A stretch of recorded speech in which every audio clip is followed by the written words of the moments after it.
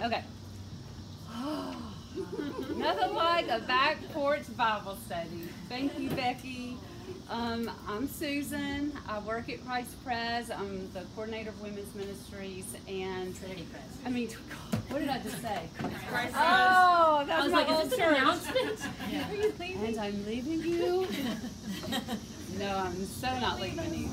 That's called I'm a morning person, I'm not a night person. And that's why I tend to teach morning Bible studies and get recorded for nighttime Bible studies. But when this was a big snafu, I was super excited. I told Becky because as I've seen this registration filling up, I'm like, oh my goodness, that is such a fun group of women. I wish I could be in both places. So I'm selfishly glad it messed up so I could be here. And there's going to be a teaching team. Did you tell them about this yet? No? Okay. So there'll be a teaching team, and it's going to be me and Ellie and Lisa, and then Megan Granigan. So 2 nighttime, 2 morning people. And so, I mean, honestly, if you just want to teach it live, you could, or you can watch yourself on video. It's just, yeah. So I think it's more awkward to watch yourself teach on video. I don't recommend it. So anyway, but if you miss a week in the Friday emails, the whole point of the video is someone can strip it and do audio only, and it's a podcast. So if you miss a week and you want to catch up, you can just listen to it on a walk or a drive and still feel like they're a part of it. And if you have friends who can't come to Bible study, that's something we're recommending also. So in that Friday email, there'll be a video, hopefully, and a podcast version. So if you are watching it on video, I'm sorry for the angle, and you might just want to listen to it on podcast. So anyway, so let's though take all of that, all the mistakes I've already made and push them aside. And I'm super excited about this Bible study. We have a great book by Nancy Guthrie. And did you cover the homework kind of basics? Just everything. Okay, so we're going to just kind of kick it off. Just this is an introduction. I'm not even teaching on Exodus yet. That's going to be Ellie next week is going to open us up on that. But I do want to give you just some themes to be looking out for. So, and let me just back it up a little bit. If you've noticed at church, we kicked off women's ministry with this idea of a theme of rescue for relationship. And we had that little logo of a rainbow because that's the sign God gave, covenant with Noah, that God, it would remind God. I mean, we're used to being reminded, and we're such egocentric people, we think the rainbow's for us, but actually the rainbow, while we love it and it helps us, God says that's for me to remember and a sign that I will never flood the earth again. And so it's kind of like a logo for covenant to me. And so what it kind of stands for and what we're trying to get across this year in women's ministry is that God rescued you not just to save you out of hell, not just to help you have a better life, but because he wants to be in a relationship with you. He wants to be best friends with you. He wants you to be family. He wants you to feel the love that the Father has for the Son. And that just blows my mind. And so we want to start off, that's why this Bible study is the perfect place to kick that off, because we look at Exodus and how God rescued them for a relationship. Not just, I'm just going to free this poor people who's in Egypt. I mean, they're in Egypt having a horrible time. I'll just free those people and let them at least have freedom. That's so small-minded. When God rescues, it's for something incredible, and it's for a relationship. So that's why I want to cover just the overall theme for women's ministry this year, and the Bible studies will hopefully kind of back that up, and you'll see that just across the year and what we plan. But tonight we're going to look at the Pentateuch. Now the Pentateuch, Pent means 5. And we started with Genesis last fall, if you were with us, and now we're going to speed through the rest of the 4. So you're like, whoa, that's a lot. And it is a lot. So we're going to really park it in Exodus for a lot of it. And it's almost unfair. I mean, you could have a whole Bible study on Leviticus, and people do. But for our purposes, right now, we want to give kind of a survey feel to it, really diving into Exodus a little more. And the other reason we chose this Bible study is because of what Brian is preaching on. He is preaching on Deuteronomy, And we felt like this really undergirds his sermon series, so that we actually, when he refers to things in the sermon, the women are going to go, oh yeah, I studied that last week. Or, oh, I know that story. Or we might even be as brass as say, I think you pronounced that wrong. I'm just kidding. No, we're not doing that. No, we're not doing that. We're not doing that. So anyway, so I want us to kind of look at this Pentateuch, the rest of the Pentateuch, and kind of finish what we began a little bit in Genesis. And then also, if you were in Hebrews, a lot of Hebrews last spring didn't make sense because a lot of us don't understand Leviticus, or when God's telling Moses what to do about the tabernacle, or what the high priest wore, what the high priest did. So I'm hoping to fill in some gaps there too for women at Trinity. So let's just kind of get our bearings on what we're studying this fall.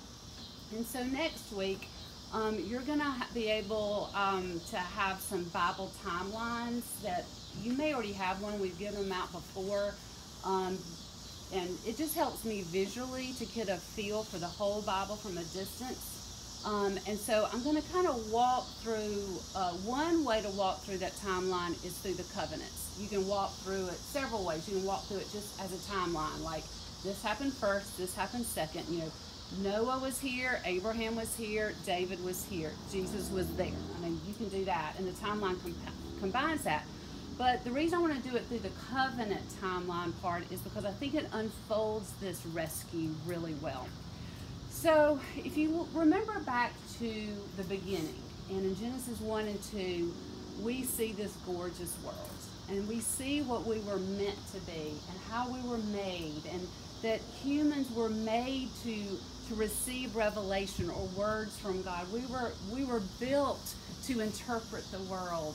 And honestly, our whole purpose in life was to glorify God. And if you remember, I think it's in Genesis 2, it says God walked with them in the cool of the day. God loved just to come hang out with them. He loved to be with them. Just like maybe you and your best friend would say, hey, I'll meet you at 5 on your back porch and let's just decompress from the day. Or maybe you have coffee with a spouse or a roommate just to kind of go over what's the day going to be. I get this sense that God just wanted to visit. And so that is what was ruined when Eve ate of the fruit. And we see in Genesis 3:15 that God did not leave them in that ruined state without hope for very long. And when he came, he said, look, there's going to be a rescue. And your seed and Satan's seed are going to have a showdown. And that's pretty much the clue they got. They knew something, they knew to have hope. They didn't see it all mapped out like we do. And that hope actually looks like Jesus. But they saw it. And so the rest of the covenant is unfolding that and focusing in on what that rescue looks more and more. And if you remember in Hebrews, the writer of Hebrews was really trying to convince his Jewish listeners, hey, all of that stuff in the Old Testament was about Jesus. And if you remember, there was this kind of metaphor I used of the covenant is almost like if you're pregnant and the baby is Jesus. And all through Scripture in the Old Testament, you have sonogram snapshots of the baby as it develops. So in 3:15, we have that little bitty picture of a little squiggle on the screen. Okay, we know there's a baby, we know there's a heartbeat, and we know there's a pregnancy, but I don't know if it's a boy or girl. I just know it's alive and it's coming. And then maybe by Abraham, you're like, oh, 10 fingers, 10 toes. It's that kind of sonogram of God's going to bless through this person, this family of Abraham. And then you scoot on to, Jacob, and it's going to be through the 12 sons, and then you see Moses, and you see David, and each one, you get a clearer and clearer 3D version of a sonogram of what this rescue, this baby is going to look like. And then the baby comes in the Gospels. And the writer of Hebrews was saying, the baby's here, don't go hold and cuddle the sonogram pictures. But those sonogram pictures are really important for us to understand Jesus. So that's why at the top of your handout, this quote from Augustine really helps me. The new is in the old concealed, the old is in the new revealed. And so it's really important. We're going to learn a lot about God, about Jesus, about ourselves, about our relationship with God through these Old Testament stories and things that happen in our chapters we're studying. So, for instance, you know, with Abraham, we know God's going to save through this particular man, this one person. He snatched and said, "It's going to be you, Abram." And then by the time we see Jacob, we see that God's going to actually save through his family, because he has 12 sons. And they go to Egypt. And that's how we close down Genesis, seeing them go there. But now we're going to see Moses, that those 70 people have grown into a lot of people. And Moses is bringing them out, and we're going to see how God relates to a people. So man, family, people. And then later, not in this Bible study, but if you keep on reading, you'll see how he relates to a nation when he has a covenant with King David. And then we keep on trucking through, and Jeremiah gives us a clue. There's going to be a new covenant, and it's going to work differently. Instead of having stone words, instead of having commands on a block of rock, I'm going to write those words on your heart. And instead of seeing God live in a temple or a tabernacle, he's going to live in you. And in Acts, we see instead of the Shekinah glory being over the temple or tabernacle, we're going to see flames of fire, because we're temples of God. It's enough to give you chills. But anyway, so we're going to pick up kind of from there where we left off. Joseph is feeding Jacob and his 11 other, his siblings, his brothers, and actually God told Abraham that this would happen in Genesis 15:13, that his children, and by the way, if you ever asked God for blessing and he responded with, "Okay, I'm going to make you a great people," and guess what? They're going to be slaves for 400 years. You'd be like, can we define blessing? Can we back that up a little bit? Because that sounds like that's not a blessing. Redo. Yes, I want to try that, or another slot machine try on that one.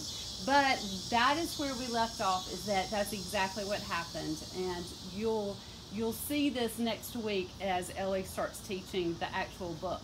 But this is what I want us to look out for, and this is the second point.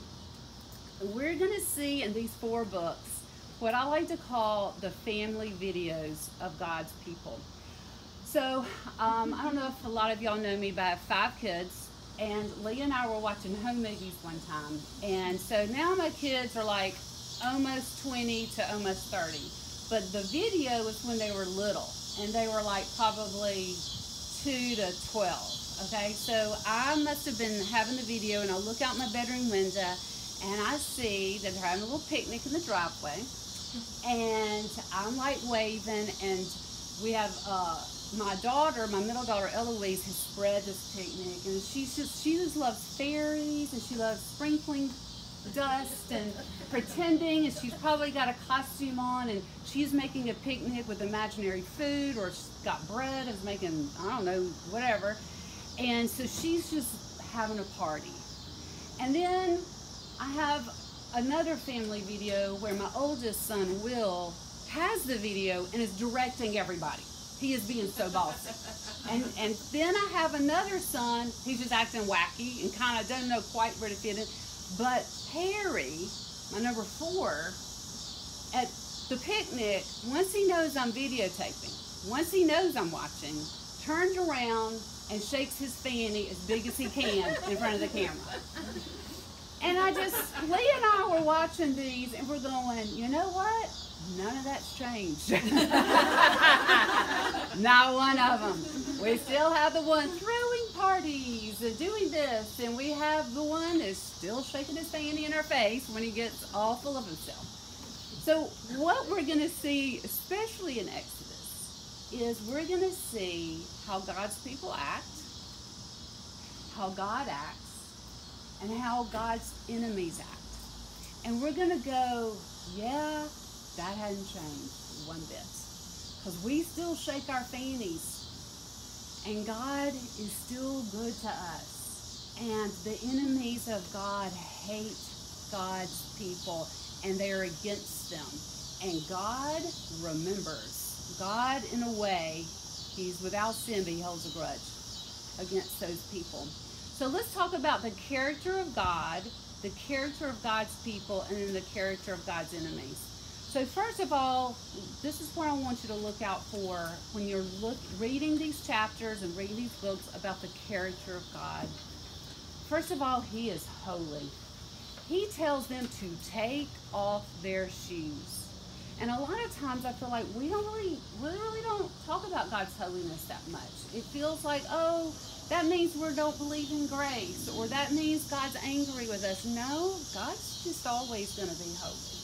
And he was watching out for them because he knew they were sinful. And if they touched the mountain, if the animals touched the mountain, they would die because his holiness cannot mix with sin. And so we're going to see and be reminded that our Father King is holy. We're also going to be reminded how just so powerful he is. Just the 10 plagues of Egypt are enough to make you stop in your tracks. The fact that he could keep the land of Goshen, which is where the Israelites lived, separate from the plagues. Because several of these, like the Egyptians had problems, but not Goshen. Now, I don't know, like, if, Southwest Fort Worth had flies and Northeast didn't. How do you explain that? Except God is that powerful. He can tell a fly where to stop on a dime. That's power. We'll see him actually part the Red Sea. Not usually what I'm seeing on Nature Channel or whatever, Weather Channel, okay? It's like a huge thing. We're going to see how, I don't know, hundreds of thousands of people and their flocks are in a desert and don't have water. And enough water comes out of a rock to satisfy them. That's how powerful he is. Just as holy and just as powerful, he is gracious. He is so nice. I mean, he's not just nice. He's so loving. But it's like we use all these words like grace over. We use it so much that we don't really grasp how good he is to them. Okay, think about this. He takes an ugly, complaining, enslaved people that aren't trained, aren't organized necessarily except into tribes, and takes them and makes a nation out of them, makes them his chosen people. He says in Deuteronomy 7:7, the Lord your God has chosen you to be a people for his prized possession out of all the peoples on the face of the earth. The Lord did not set his affection on you and choose you because you were more numerous than the other peoples, for you the fewest of all peoples, but because the Lord loved you and kept the oath he swore to your fathers. He brought you out with a mighty hand and redeemed you from the house of slavery, from the hand of Pharaoh, king of Egypt. I mean, they weren't that cute. They weren't that talented. They weren't rich. They were the least. And God just decided he loved them. And when God loves, watch out. Watch out. He was so loving. He was so patient. He was so long-suffering with them. And honestly, I want you to remember that as a people enslaved for 400 years, the mindset of slavery they had. Think about the men who had watched their daughters and wives and sisters been raped or taken. Imagine how hunched over as a man you would feel if you couldn't even protect your children.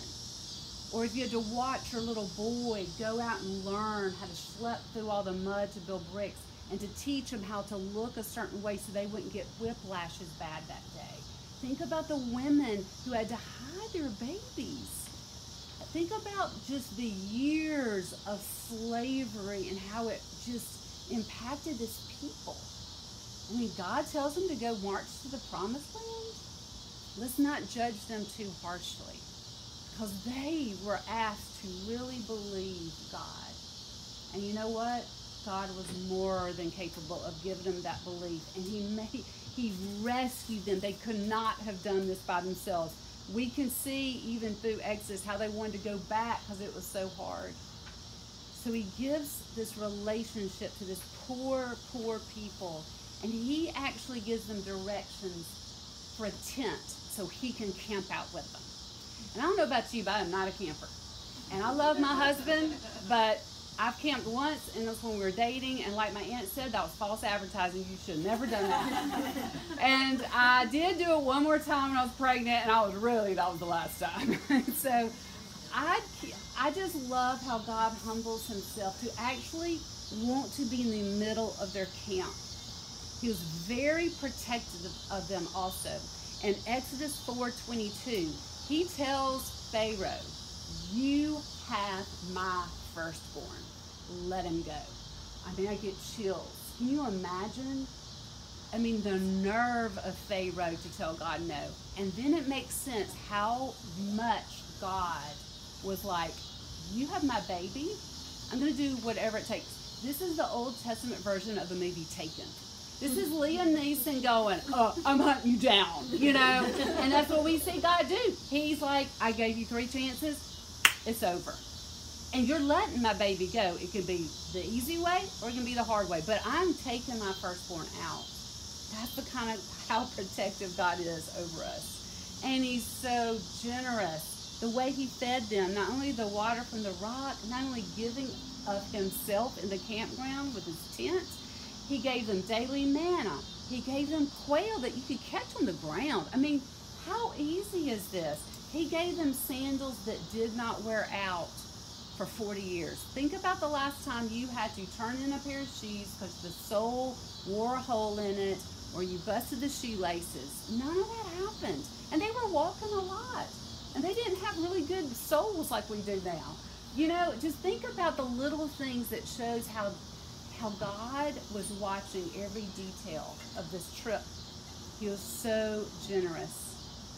And then he was also offended by them. In Numbers 14, we're going to see in verse 11, "And the Lord said to Moses, how long will this people despise me? And how long will they not believe in me in spite of all the signs that I've done among them? I will strike them with the pestilence and disinherit them. And I will make of you a nation greater and mightier than they." And we read how Moses was like, "No, please don't do that." And God relented. But I want us to notice that God has feelings. And the sin of them just not believing. Of all of this, and you don't think I love you? You can put on your shoes today because of me. You can eat manna. You got birds all the time. And you are going, "I'd rather go back to Egypt and live like that?" Ew, and it hurt him. And he was offended.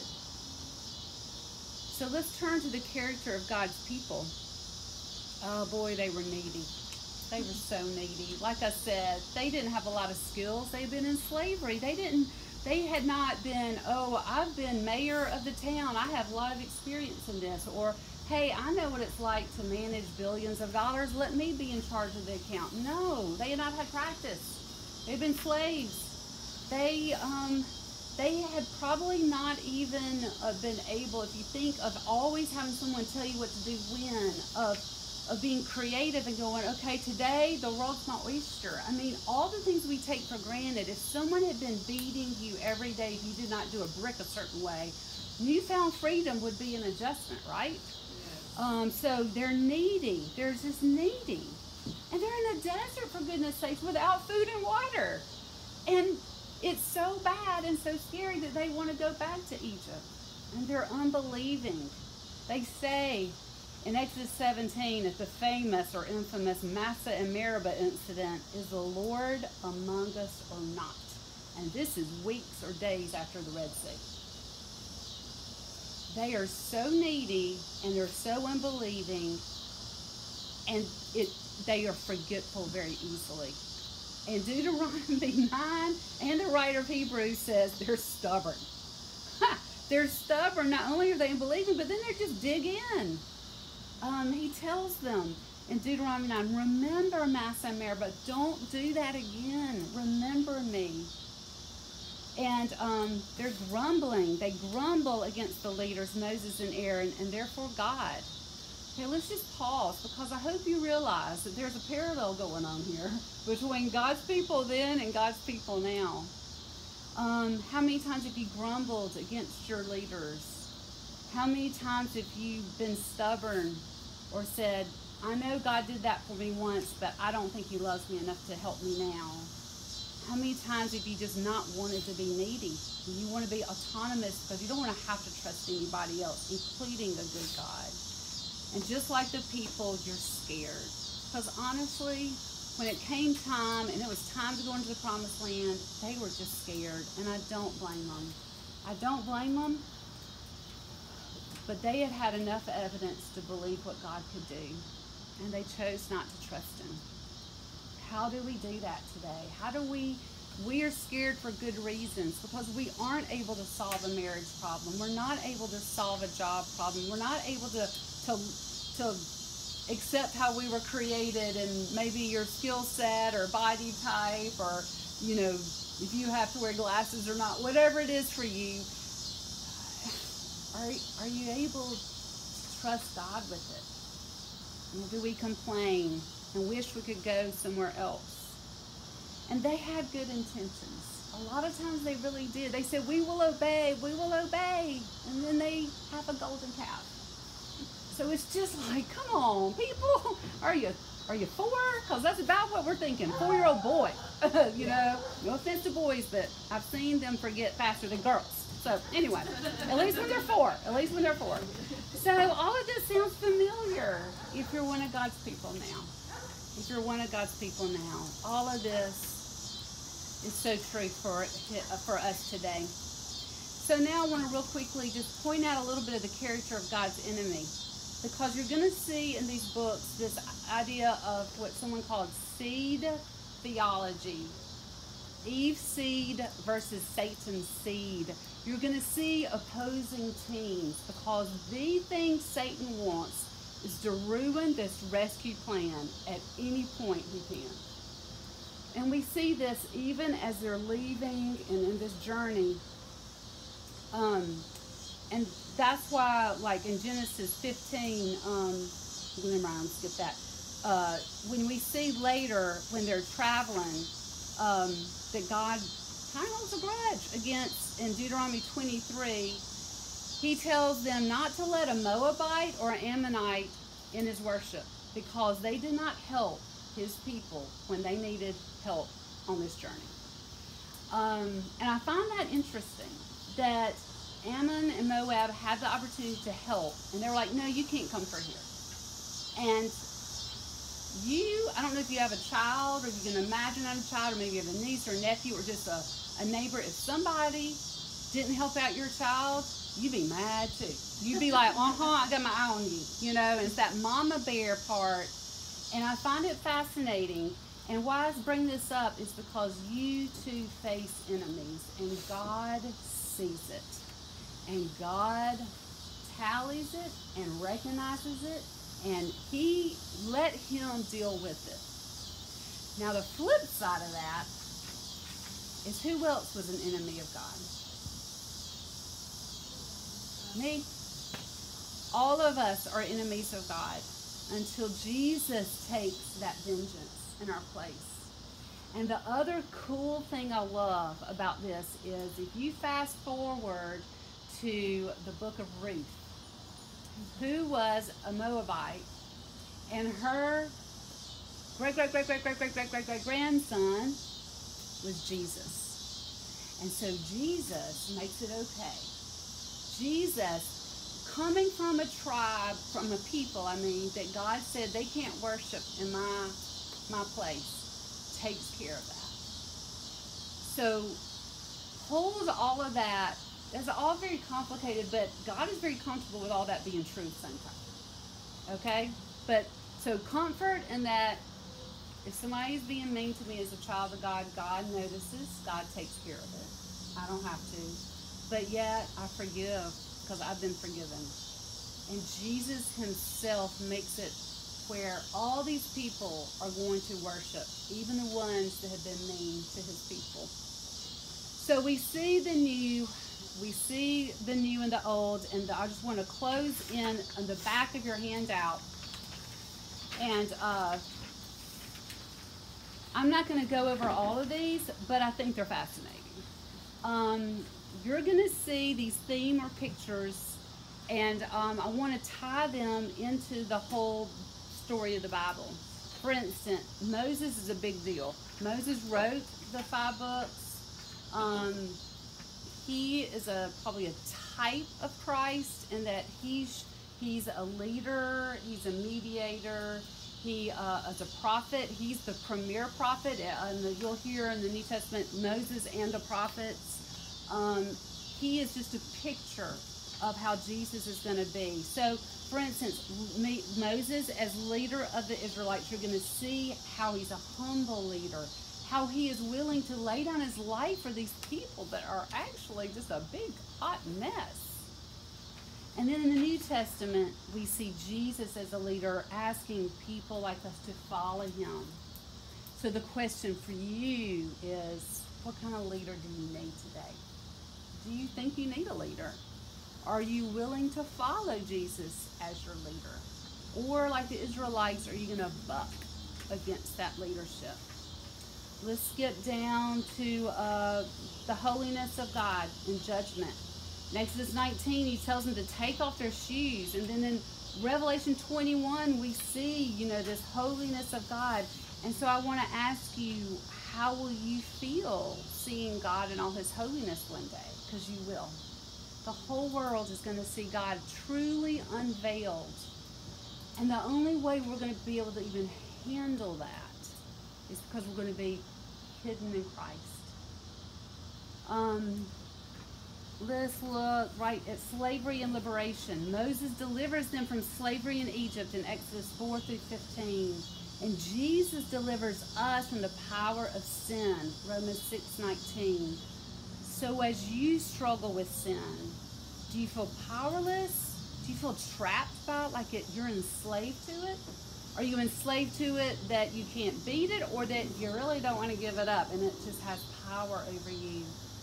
And do you wonder if you could ever be free from that desire? And Jesus says, oh yeah, I came to deliver you from that. I came to break you out of that jail cell. Come follow me. Let's skip down to God's house. We see in the Pentateuch that he has a tabernacle. Later that will become a temple.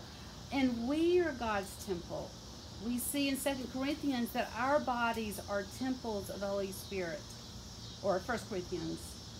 So then apply that to your body now. How does knowing you are a dwelling place for God affect your choices for your spirit and body?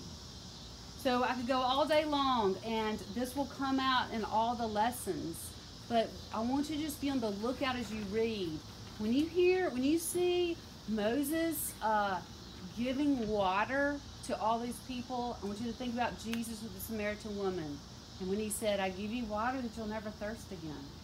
I want you to start thinking Old Testament, New Testament, because then both will be better for you. So just to close it down, we do see Jesus in Exodus. Some authors even call this the gospel according to Moses.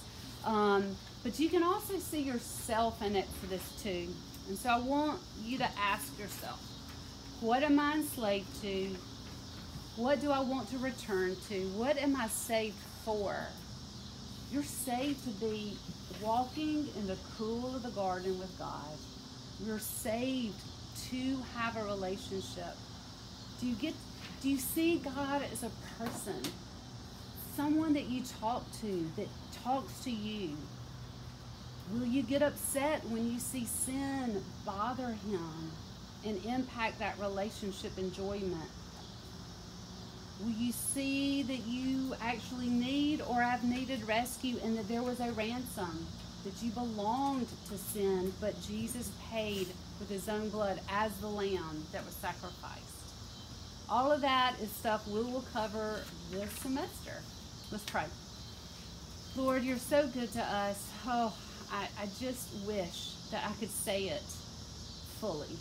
And I know that you give us your word that says it, and I pray for these women that they would love your word, that they would sit down and they would read it, and that they would hear your voice and your spirit filling their hearts with the light that comes from you, that warms us, that shows us what to do, that calms us, that just feels like love to us, that this would be a relationship that it gives us beyond all these other idols we reach for, whether it's love of family, love of peers, great jobs at work, having a job or not, fitting into jeans or not, all the things we cling to for peace, Lord.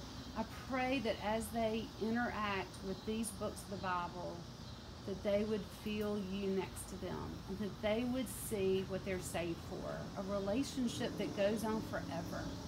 In your Son's name we pray, amen.